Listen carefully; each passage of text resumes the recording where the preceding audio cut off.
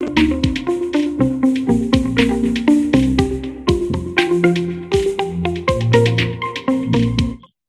so hi, I'm Timothy Mickis, and I'm here to talk about my paper, just as was said, a game interface to study semantic grounding in text-based model. So this is a paper I co-authored with my two supervisors, Mathieu Constant and Dennis Paperno. And yeah, so jumping right into it, my talk will have the following outline. I'll just start by explaining what were the motivations at the core of this project. Then I'll move on to the theoretical framework we built around it, and then how we implemented that into a game, as well as some very early results that we have right now. So to start with motivations, perhaps one good way to start is with a truism in NLG, in the community of generating natural language. So one thing we very often say is that we generally don't have very good metrics to assess exactly the aspects that we're interested in. So one core element that we're not really well able to target with the current metrics, for instance, is factual correctness. So say I'm interested in generating a definition, for instance, for the word Wednesday. I may have some sort of target, such as the fourth day of the week, and the metrics that we have will be based mostly on text similarity. And so I am much more likely to favor an incorrect definition, such as the 10th day of the week, rather than a correct one, but with a style that strays more from what is attested for my target. And so that's a general problem, and it's not specific to the task of generating definition. You would have it, for instance, in image captioning. It has to do with what we call semantic grounding, and that is how you relate a word to a real world object. And to give you a clear illustration of that, if I have the text 7 tomatoes and I tell you this goes with this image here, you would be able to tell me that there is a mismatch between the two. So the sort of thing we were interested in was seeing whether there was a way for us to pick specifically these kind of mistakes between 7 and 4 or 4th and 10th in these two examples here. A second problem we were also interested in was the question of what counts and doesn't count as distributional semantics.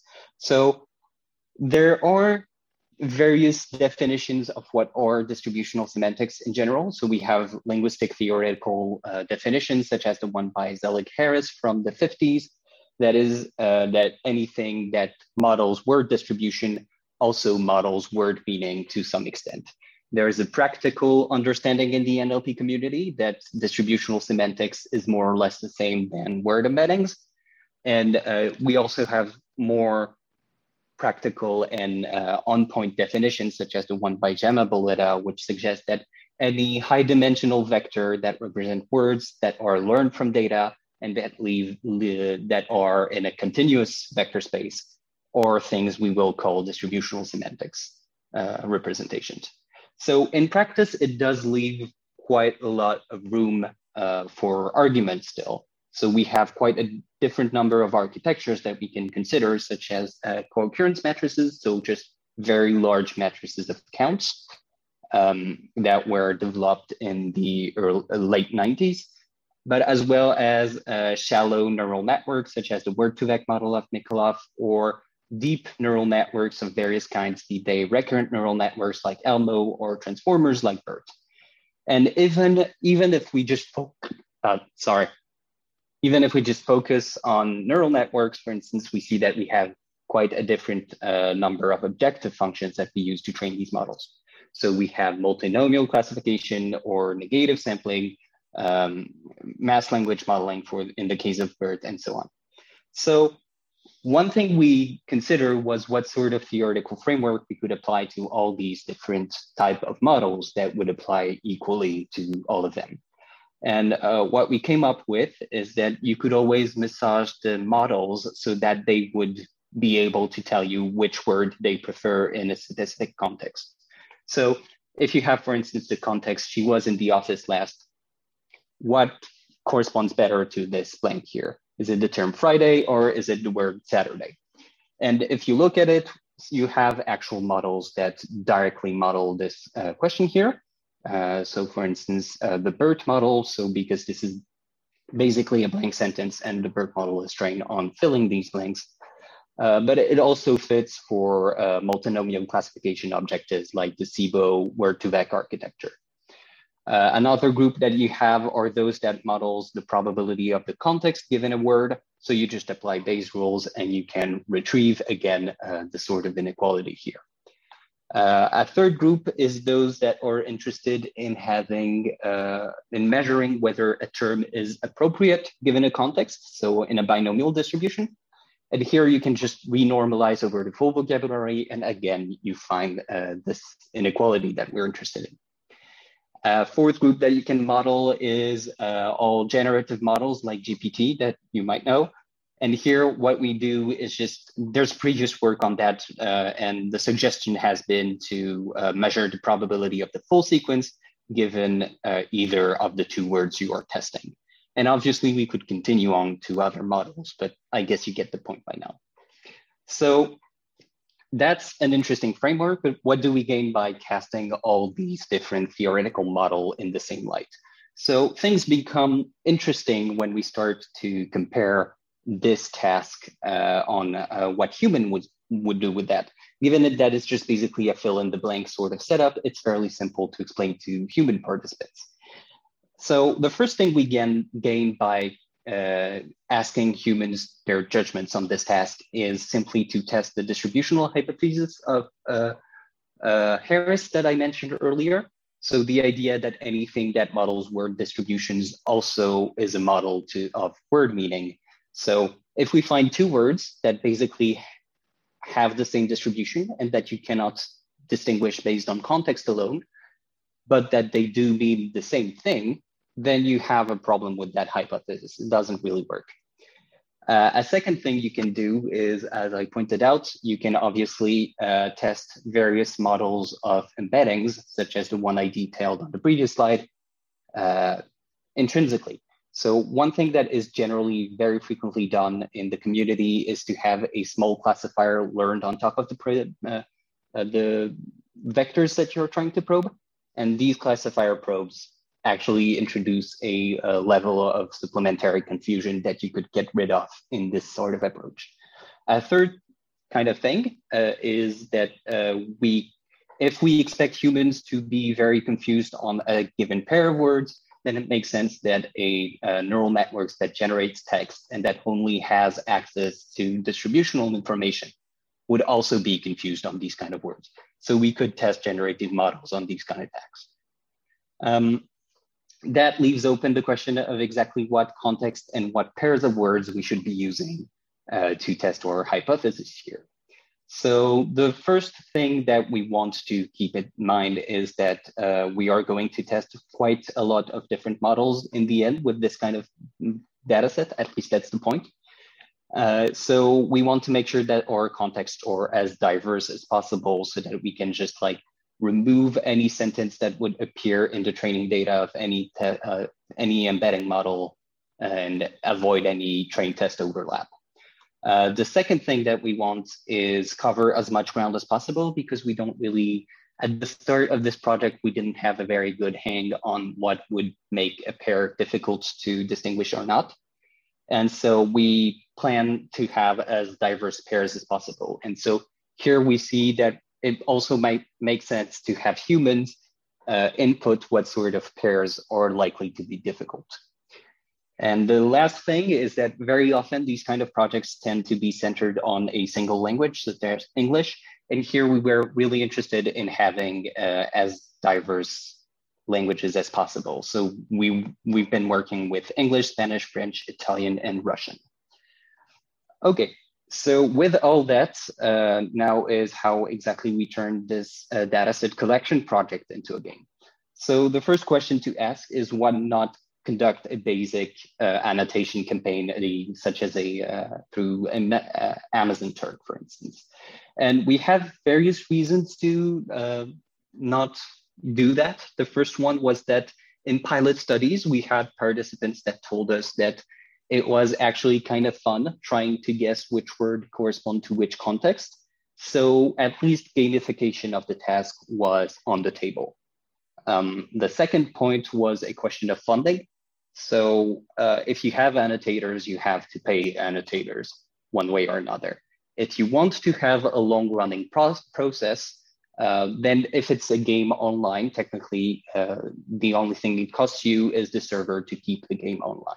And so that was very attractive to us. Third point would be the question of data diversity. So obviously, if we have a game, then means that participants are more likely to come from a diverse pool than or selected annotators, right? So if we want participants to present pairs, then it makes sense, again, to have as open a framework as possible. And the last point was that, as I briefly mentioned previously, we are interested in having both human participants to try to solve the task and provide us judgments on our framework, but also have human participants propose pairs that they expect to be difficult. So that's a adversarial setup, and it fits very well in a PvP sort of setup. So again, it made sense to try to turn this into a game. So having a brief look at what the interface looks like. So there are basically two player roles in the online game. So the first one would be trying to provide a judgment on a pair of words. So what we do here, so participants see this very interface, and they have two buttons to make their choice. So either the word climb or the word jump corresponds to all these blanks here. And each of the sentences that they see here are just basically sentences where one of the word was never present to start with, and the other has been replaced by a simple blank token. What we do to generate this kind of riddle is that we start by the pair, then we just select any sentence that contains one of the words but not the other, and then we simply replace by mostly a hard match. So that's the first part. The second role, as I said, was to propose two words in a pair, so that to see whether it would confuse other players. And here you have this second interface here, where you just basically fill in this very simple form by inputting two words in it. And players also have a feedback as to how well the pairs that they propose fare. So here we see that beer and wine as a pair has managed to trick 1 in 3 players. And they kind of also have a preview of the sort of riddles that we construct from their word pairs, if they want to have a better intuition as to what their pairs look like in the end. Okay, with that, we have a game online, and the next question is, what exactly do we collect from this online game? So we have 2 criteria that basically guide the sort of data collection that we do. We mostly care about linguistically relevant data because that's our starting point. On the other hand, we wanted to make the data set as broadly applicable as possible for the NLP community. So if we start with a word pair that has been annotated, the very first thing that we want to know is who proposed that word pair, the language for that word pair, what sentences were shown to the annotator, who was the annotator, whether they got the annotation correct or not, how long did it take them to reach a conclusion, as well as whether they suggested that the 2 words might be synonyms or not. So obviously, this also includes some personal data. So we have identifiers for the 2 annotators, and we were not really interested in personal data outside of being able to match players throughout the data set. So what we do is we just remove the player identifier and replace them with randomly generated strings. All that is just basically formatted into a large CSV that we plan to make public as soon as possible. Moving on to some very early results, because the game has not been online for that long yet. So here is a view of how many pairs. So we just compute for every word pair, such as climb and jump, how often annotators get this pair wrong. And we then bin them by the average success rate for the annotators. And what we see is that the main majority of the large part of or the word pairs that we have are found to be fairly simple to annotate, but we still have a tail of more difficult examples. And the next question is, does these examples that are found to be harder actually match the sort of thing that we expect to find in it? So to give you some example, in English, among the hardest examples that we had this far were hyena and jackal, which seems like a good sort of match. For Spanish, we had cilantro and cebollino, and I hope I'm not wrong, but it should be cilantro and chive. And for French, we had chenapan and polisson, which is scoundrel and rascal, if I remember correctly. So in all these cases, these are not exactly synonyms. These are hard to distinguish. So that's exactly the sort of data we are looking for. So at least for now, we are validated with that collection process.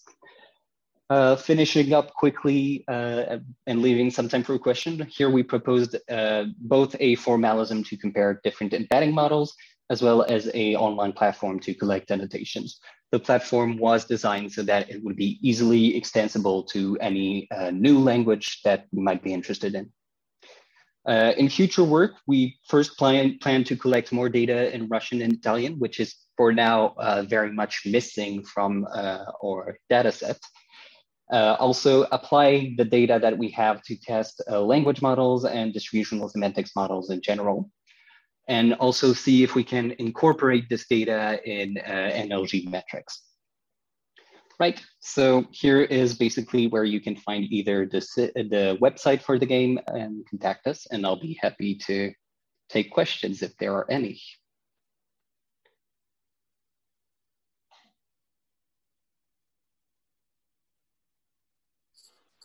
So John Chamberlain asks, how long do you plan to run the game project for?